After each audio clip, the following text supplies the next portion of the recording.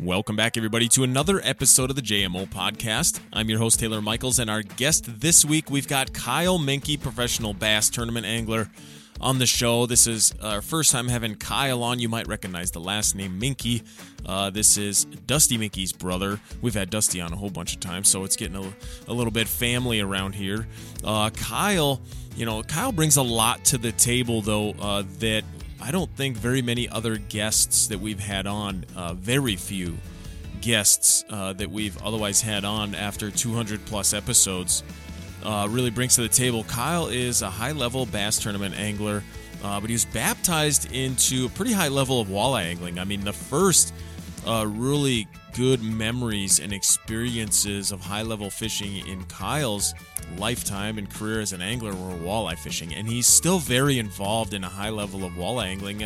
I'm not going to tell you that he fishes the NWT like so many other anglers that we have on the show, but Kyle is, being Dusty's brother, he rubs shoulders with some of the best walleye anglers in the country, as well as, Kyle participates in high level walleye tournaments still every year. So he's always got kind of like, a couple of toes dipped in the water of the walleye world while he's making more of a living in the bass world. And there's a lot of crossover there, and there's some fun popular topics across the industry right now in the walleye world, especially with what those crossovers are. It's really presentation oriented, but in this conversation I asked Kyle about all of his experience, his whole life, and what are some of his opinions and experiences that he can sort of explain and articulate where the crossover is.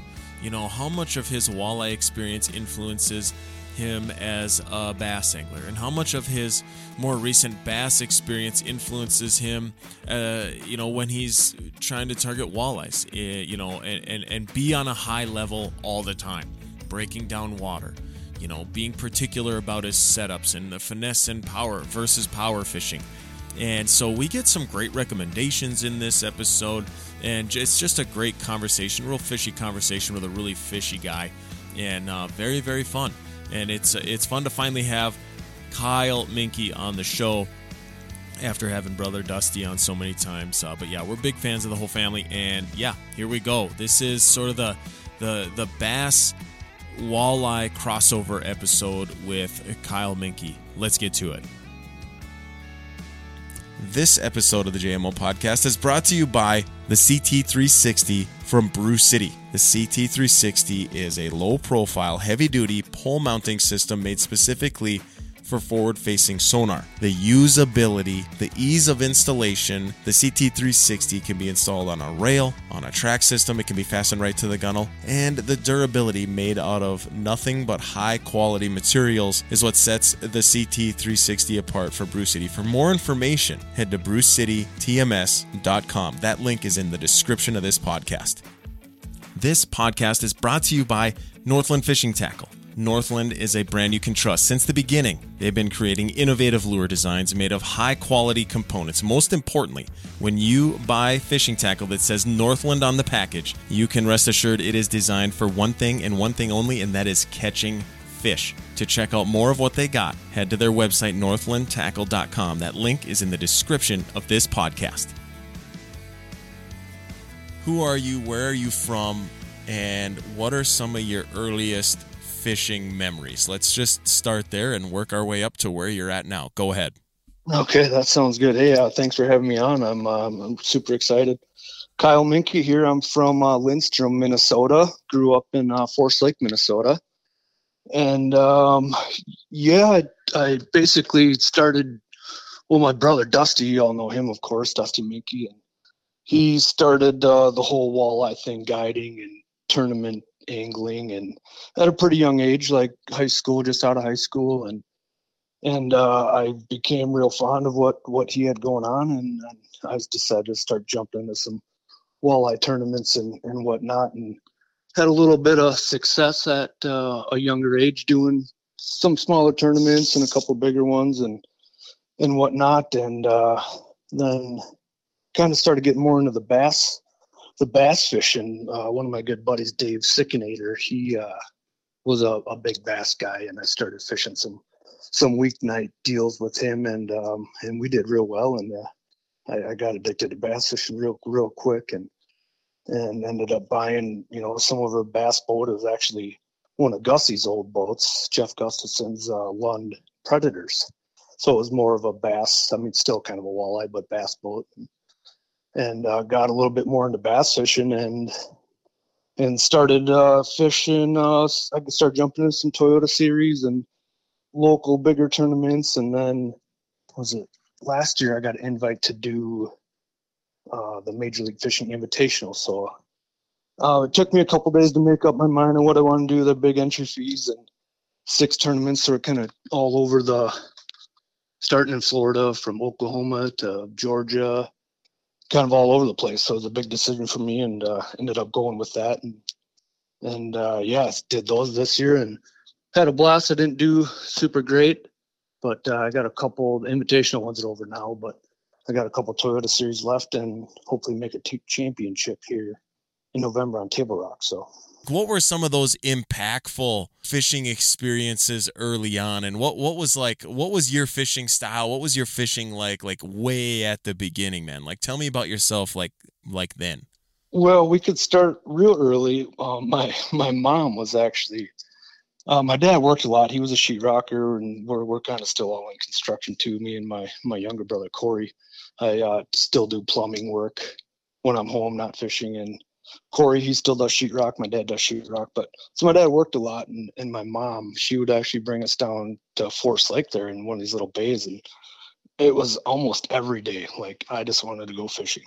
And then I was old enough and we were just catching panfish, sunnies, bluegills, and then randomly some bass or whatever. And then I was old enough to ride a bike down there by myself. So I was literally down there every day, have a bucket with me and 2 or 3 rods and a bunch of lures attached to my hat or whatever. So my mom actually bring us fishing all the time. And so, yeah, that's that my mom doing that helped us out. That basically bring the love to fishing for me, for sure. Like, at what point in time did you totally realize that fishing, the fishing industry and tournament angling was going to be your lifestyle versus pushing a desk or working in a cubicle? Yeah, that's a bit of a long story too. But and actually, in the summers, my dad, we would all, as a family, we'd take a trip, and normally we'd go to like northern Minnesota or somewhere on vacation. We either stay in a tent or rent a cabin or a house or whatever. And my dad, he was actually a really good walleye fisherman. He was very good at lindy rigging and pulling crankbaits or doing that kind of stuff. And so we would go to basically a new lake every summer. And the cool thing about this is that I remember the most is we would go to a body of water that my dad, or we'd never been to before. And we'd have to figure that place out, and the first few days it would take us a while, like we wouldn't catch much and we'd kind of be a little bummed out, and we didn't have fish to eat or whatever. And then it got to be like the 3rd or 4th day. And then we started figuring things out. And like some of the fondest memories I've had in my whole life, like we'd have some unbelievable days just catching big stringers of walleyes. And it was just so much fun. And I'll never forget those days or whatever. But yeah, it was pretty cool looking back to see like how my dad would break down a body of water like that, and that stuck with me. So, oh my gosh, that's like, you must realize now that was very impactful. That not everybody, that loves fishing, that has a huge passion for fishing and fishes a lot, still probably didn't have access to or didn't have mentorship that brought them to a new lake and taught them how to break down water. Like, everybody's got one species that's our favorite. We've all got one body of water that's our home body of water, and we think we know everything about it, and that's like the end all be all, and we retire on that information. But you learned early on that like breaking down water, that was like normal to you. You just understood that was fishing. Like that had to have been very impactful on you. Yeah, it definitely was. And even like the dock talk stuff came into play too. My dad, he would always have like, well, it was normally Dusty because Dusty's the talker, but he would have Dusty go snooping around, looking at people's boats or talking to other guys and seeing how they're doing and what they're doing, so we kind of put the pieces together like that too. So yeah, that was kind of cool seeing it in that perspective too. But that's awesome, man. So So yeah, let's to sort of wrap up or sort of package up, who you are as an angler today, or now, like you talked about some of the tournaments that you fish, like tell me about like the last couple of years of your tournament career. Like, where have you been? What have been some of the, bigger experiences that you've had? What have been some of the more impactful things going on more lately? Yeah, for sure. Basically the last couple years, I mean, before this year, I kind of just fished. They're called the Major League Fishing Toyota Series, and they're an average entry fee, pretty much what a NWT entry fee is or whatever. And they have four or five different regions. There's a southern, a plains, a northern, which is like northeast, Thousand Islands and Potomac River, and why they call it north, but it's basically northeast. But so I would basically just fish the plains divisions because it was Missouri, Lake of the Ozarks, Table Rock mixed in there, and then Kentucky Lake, and there was a couple other ones like Grand Lake and whatever. So I kind of fished those the last few years, and I've been there a couple times, so I got somewhat good at fishing them, which most bass anglers don't like Grand Lake because it's all rocks. There's no weeds. And a guy from up north like me, I'm used to fishing weeds or stuff, and so picking a body of a lake like that, it's kind of hard to put it together, and I found success on that lake, and it's actually one of my favorite lakes still. And so yeah, I just fished 10 plains divisions, and I did okay like my first year, which I think was like 5 or 6 or 7 years ago. I think I made the championship my first year, it was like top 40 back then.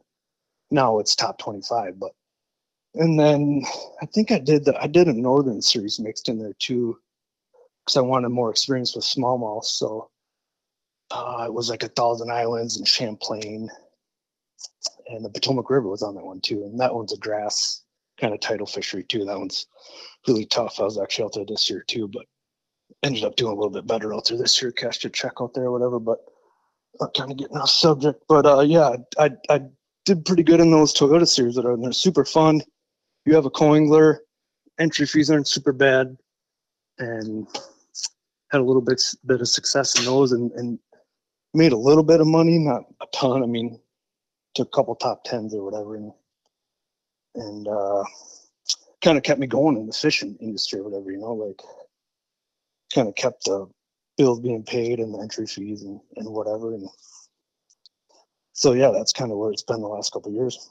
Tell me a little bit about your walleye experience too, just to let everybody kind of understand, because you're the guy that's on both sides of the coin, and there's not a ton of you that have really have trophies in your trophy case. Some have walleyes on them, some have bass on them that are meaningful. So, talk to me a little bit about some of your more meaningful walleye experiences as of in the last couple of years. Yeah, for sure. That kind of started. It was probably a little. I'll just start back a little ways, but I did some MWC stuff, and my dad and my dad's still into fishing. He still fishes with Dusty every once in a while, and me in a couple of tournaments. But I jumped into a few MWCs with my dad, and just some local ones like Mille Lacs, and I'd do Cass Lake every year, and we would take a top 10 here or there. We didn't fish them all, but just some random ones here and there. So we were always working or whatever too. So, and then I kind of just like the Leech Lake Classic came up, and I still do that one. That's actually one of my favorite tournaments to this day to still fish. I usually fish with my younger brother Corey, and Dusty fishes with my dad, and it's just an awesome family event, and we do fairly well on that one every year, and it's a ton of fun or whatever, and so yeah, I look forward to that one a lot, and I think we've taken top 10 there, I think, in the last 4 or 5 years now. That's one of those tournaments though that's like, it's tough.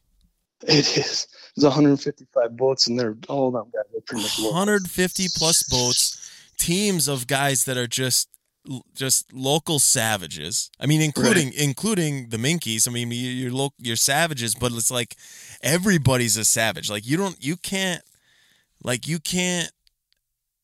come in with one. You can't come in with one short fish. Like you can't come in short anywhere. No. Or you're down 15 spots. Like it's like one of those that, and there's just such great examples of that in some of these tournaments, across the Midwest in the walleye world.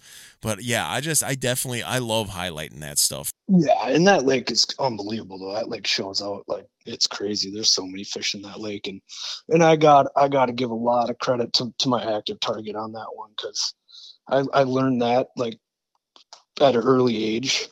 Or when it first came out, like I had it, and I got pretty good with it, so I give a lot of credit to that for sure. Forward sonar is definitely a big deal, and I think it's going to be part of our conversation here now. So like, and again, like a minute before we started recording this is like why I told you why I called you. So here it is. Like we've learned about you as a person, where you come from, where your passion for fishing really started, your opportunities in the industry, and you fish high-level bass tournaments now. But you were baptized into a high level of fishing by your dad in walleye fishing. To be somebody that's on both sides of the coin, you've seen high-level walleye. You're exposed. You have for a long time and still at a high level of both bass fishing and walleye fishing. And so I really just want to speak on that. And the big thing here, the big takeaways that I want to get out of you is anything that you can talk about where those things collide. Like, where are the biggest overlaps on again, like a high level as it pertains to strategy, techniques of breaking down water, utilizing electronics, like where do bass fishing and walleye fishing really overlap the most in your experience? And what are some, I want to ask you, like, what are some specific experiences? What are some specific, tournament stories or fishing stories that you could have that would maybe explain where walleye fishing has helped you bass fishing, and where bass fishing has taught you something that you brought into the walleye fishing world? And no topics are off limits in this. This is the first time I've ever talked about it. And so wherever this conversation takes us, it takes us. I'm just excited about it. So that's what I'm just passing you the ball here at this point. So you tell me where this conversation starts. Go ahead. All right. Don't let me ramble on too much here, but go for it, man. We got time. Okay, cool. Yeah, I could just start off with, the whole walleye deal helping me bass fish, like just the whole finesse part of it, and the light line tactics, and the being super subtle with baits, and coming, like, just for example, like a drop shot, and I see a lot of guys shaking their rods a lot, and it's just a lot of movement, where I've learned walleye fishing, like, like they like it real subtle a lot of days. Some days, yeah, they're real aggressive and whatnot, but yeah, just being super subtle, and it seems like you get them bigger bites when you're just not moving it quite as much, sometimes.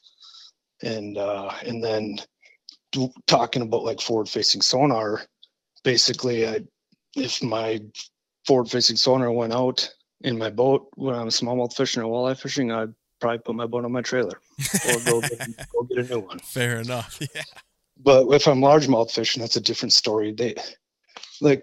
I explain to people, there's about maybe 4 times throughout a day where a largemouth will come off the bottom or out from some cover, and you can actually see them real happy and like feeding and rolling around, but largemouth, not so much. I mean, depending on which body of water you're on, for sure. Like, we've experienced some pretty cool stuff on Table Rock when that lake is just full of shad, and we're fishing 60 feet of water and they're down 30 feet, and if you don't got forward facing sonar, you might as well just go home, because you ain't going to do any good. Unless it like rains a lot and the water gets dirty and pushes those fish shallow, and they're forced to do that. But yeah, the forward facing sonar definitely changed the way I fish, for sure, ever since it's came out.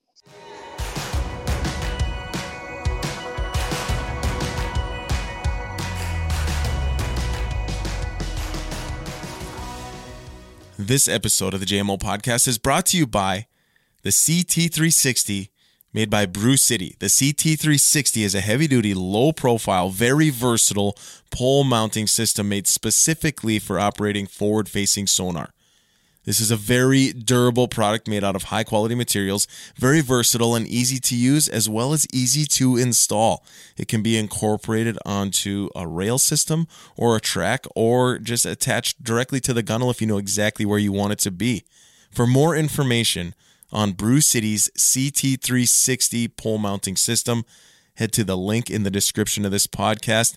That is brewcitytms.com.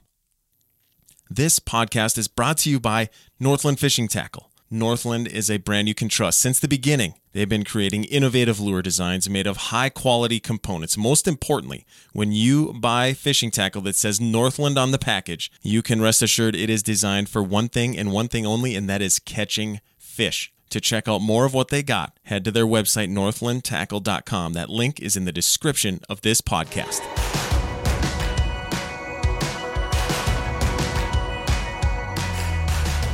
From a water breakdown standpoint, like what can you tell me there? Talk to me about some of the similarities there with like your time management, how much ground you cover, how you look at spots and that sort of thing.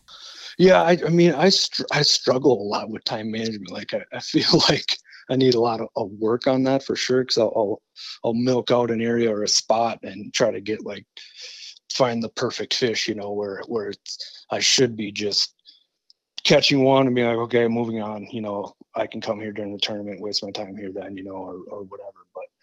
But no, I mean, it depends a lot on the body of water, and it's kind of nice having a little bit of experience now to where if I'm going to a grass lake or a rock lake or a tidal system or a river where I kind of already got some preconceived notions. And then for sure, the biggest thing is it pre-spawn, is it spawn, is it post-spawn, and water temperature and all that stuff that everybody already knows, but having those preconceived notions, helps sometimes, but it can hurt you sometimes too, and wasting time trying to do those things, Yeah. And another, to me, it's so mental. I think it's a very big percentage where it's tournament angling is very mental. What are some of those things that you're trying to do that lock you in mentally? Like some of those mental preparations that do just give you that confidence, like during pre-fishing that you're really striving for. And if you don't achieve it, then then you just don't have the plan yet. We could just talk about the invitational tournaments I've done this year. So we only get 3 days of practice, and it's from an hour before sunrise to an hour after sunset, and that's it. So basically time management is huge. You only have 3 days to break it down, and that is it. You can't go there pre-practice 30 days prior to the tournament. You can't go there. So yeah, you have to be prepared. I carry probably 30 rods in my boat, and I've got all these preconceived notions on what I'm going to use and what I'm going to do. And my wife has all this food prepped for us and everything, where I don't even have to stop at a store to pick anything up. All I got to do is worry about putting gas in my boat and gas in my truck. And once in a while she travels with too. So her helping out that much is so key for me too, where I don't have to worry about that side of things, too.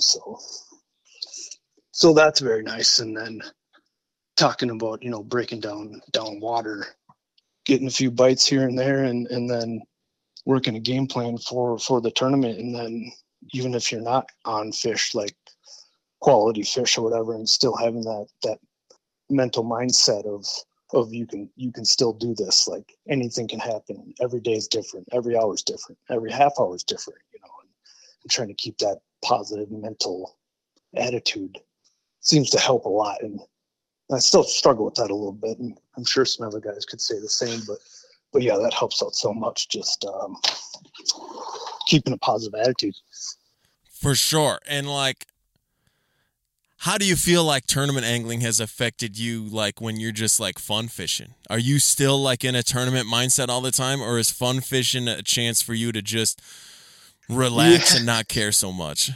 No, I mean, I'm getting better. And I used to be pretty bad, where I wouldn't even sit down to have some water. I just want to catch as many fish as I possibly can in this lake until it's dark. You know what I mean?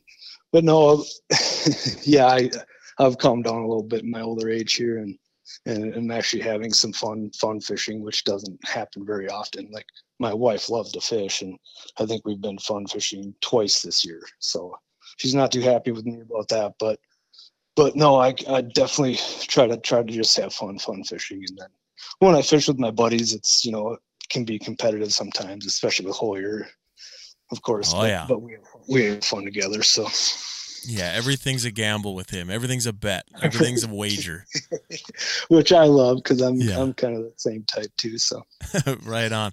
Now, talking about the walleye fishing, like, how would you say bass fishing, your bass fishing experiences have affected you as a walleye angler? I mean, obviously, just any fishing experience on a high level is going to bring you up. Your skill level is going to go up. Your knowledge, just your overall approach, your confidence, and everything. Your repertoire is probably grown so much, since you started fishing bass. Like, tell me about that as far as like walleye fishing. What do you feel like have been the major contributors to your walleye fishing that, from your bass experience? Yeah, I'd say just time on the water, and not even just walleyes. I mean, just every fish, multi-species. Like, I love catching crappies and bluegills and lake trout and everything else, and just time on the water and all kinds of species of fish is going to make you a better angler.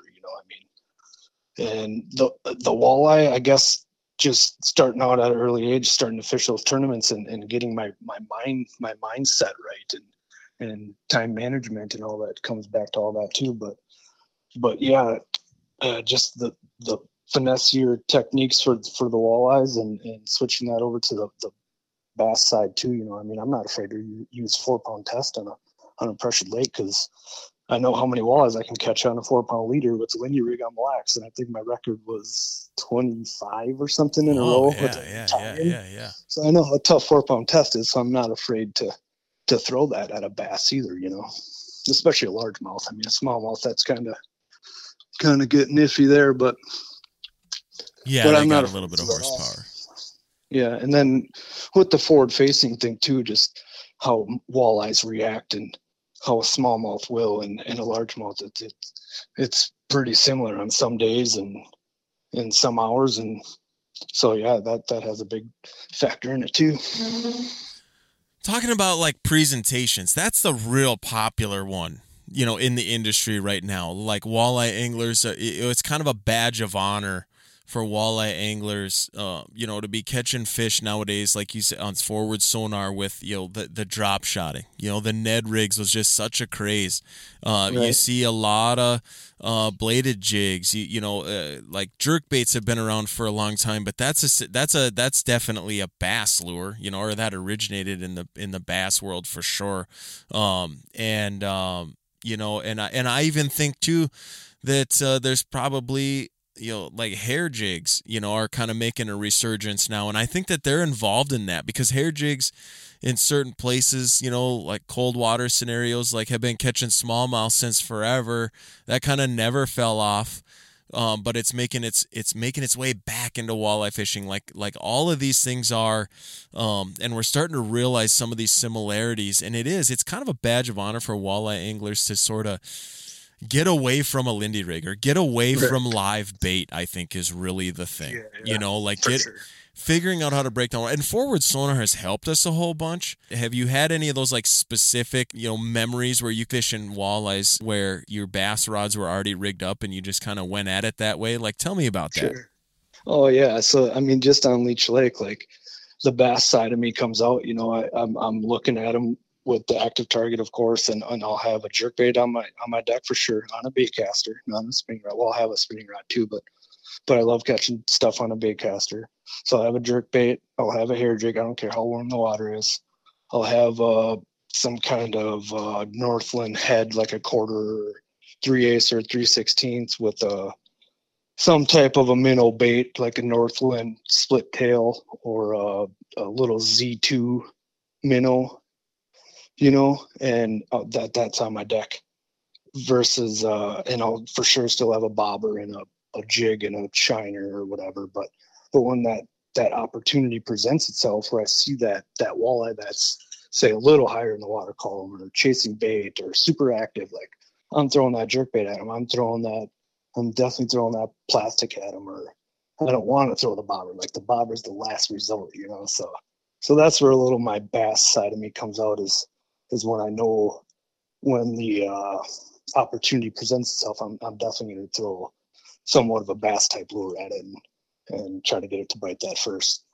Tell me about your power fishing. Like, like bass fishing can be a lot of power fishing at times. Like, and you're already kind of talking about it. So I guess I just kind of want to funnel you down that road a little bit of like, how has power fishing, for bass really helped you sort of appreciate walleyes as a predator, and everything that we learned with forward sonar. Maybe go down that road a little bit with any of your experiences. Yeah, so I definitely the walleye world has changed. Like I can't even remember the last time I've used a Lindy rig. It's at least 6 years probably, ever since forward facing sonar came out.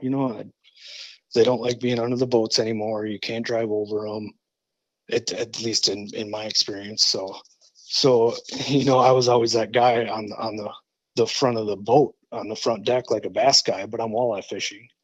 And I learned at an early age how to jig wrap for them too. So that was like my number one thing. If I'm going on a walleye tournament, if they bite a jig wrap, like I'm doing that for sure. That's so. I mean, I'm sure you can relate. It's so much fun. Gosh, it's fun to get a bite on a jig wrap. I don't know why. Right. So yeah, I mean, I think that's all changed with the forward facing now. Is you being on the front of the boat and just being super consistent with your time. Like my forward facing sonar is mounted on my trolling motor. I have 2 hands I can fish with.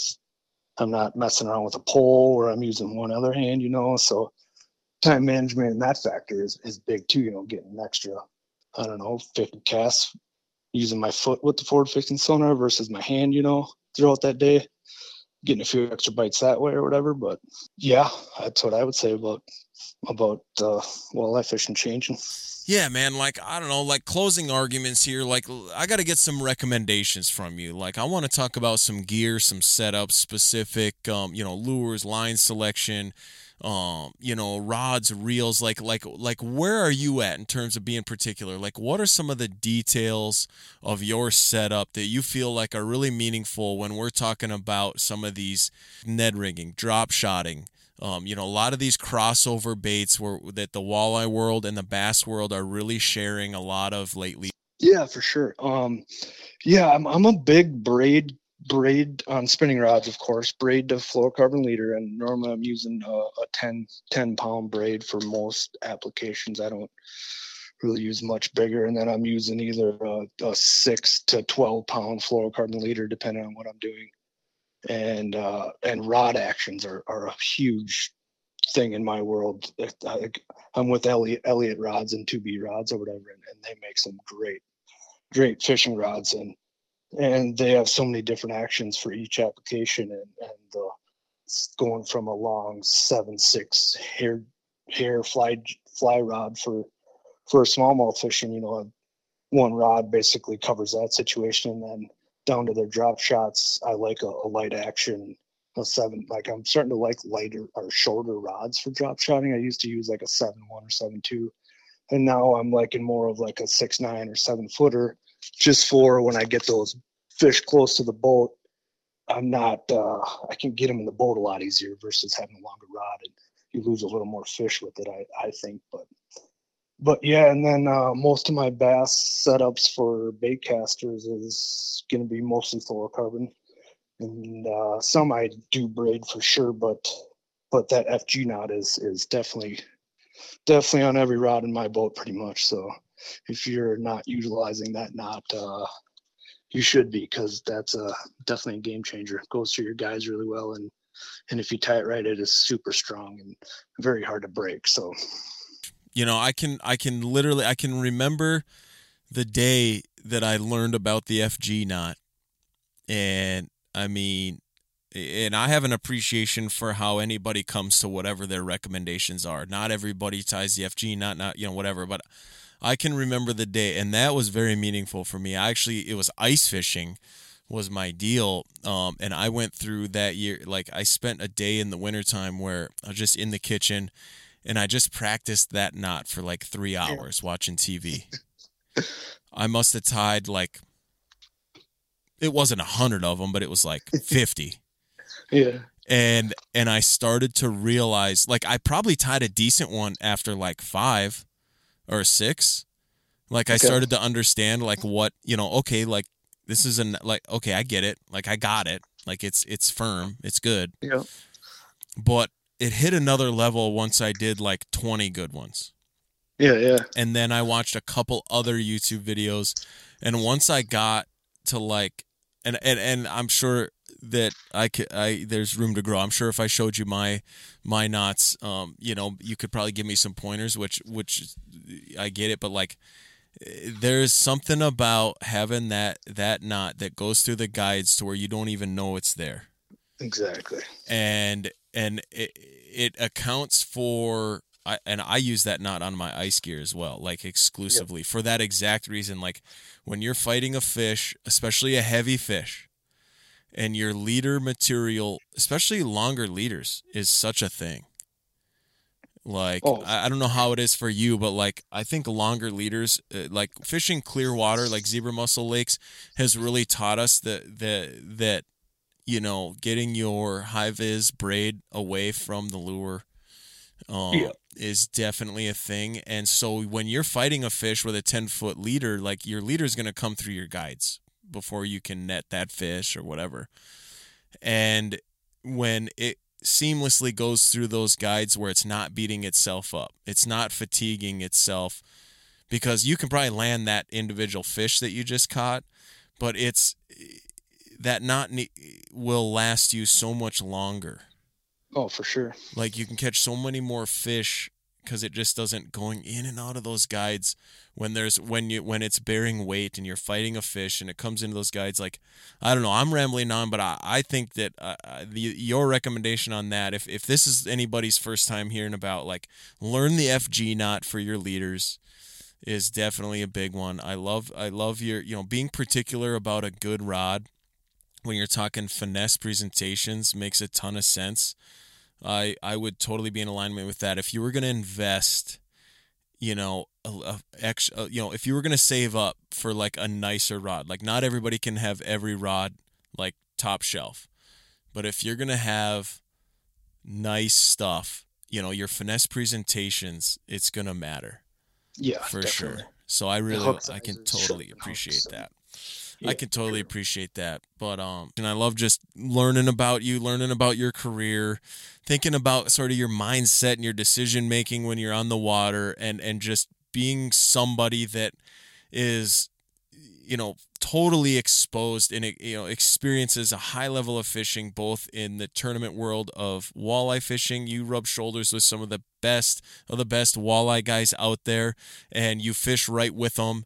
You fish some of the highest profile bass tournaments out there, and you're exposed to, all the people, all the fishing, and all the bodies of water, in the bass world, and just blending that together and just kind of getting some recommendations and some stories from you, I think is just fun. But anyhow, yeah, man, I appreciate your time, dude. Anything else on this topic of, like, just this crossover between bass and walleyes, and some of these popular topics of presentations and just how you break down water, and some of the influence that your fishing experiences for one versus the other have had on you? Like, anything else we could close out on?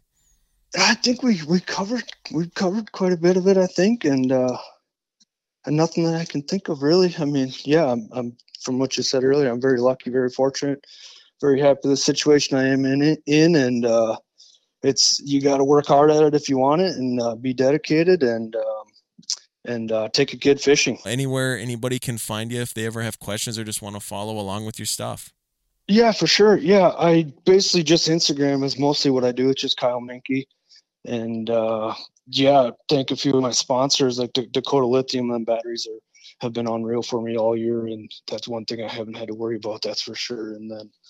And definitely Elliott rods. If you're looking for a good rod, you got to go check one of those out. They are very custom and they're very nice. They just came out with a new Identity series that's pretty awesome. And then this Yuck Cleaners, it's a great company, all natural cleaner.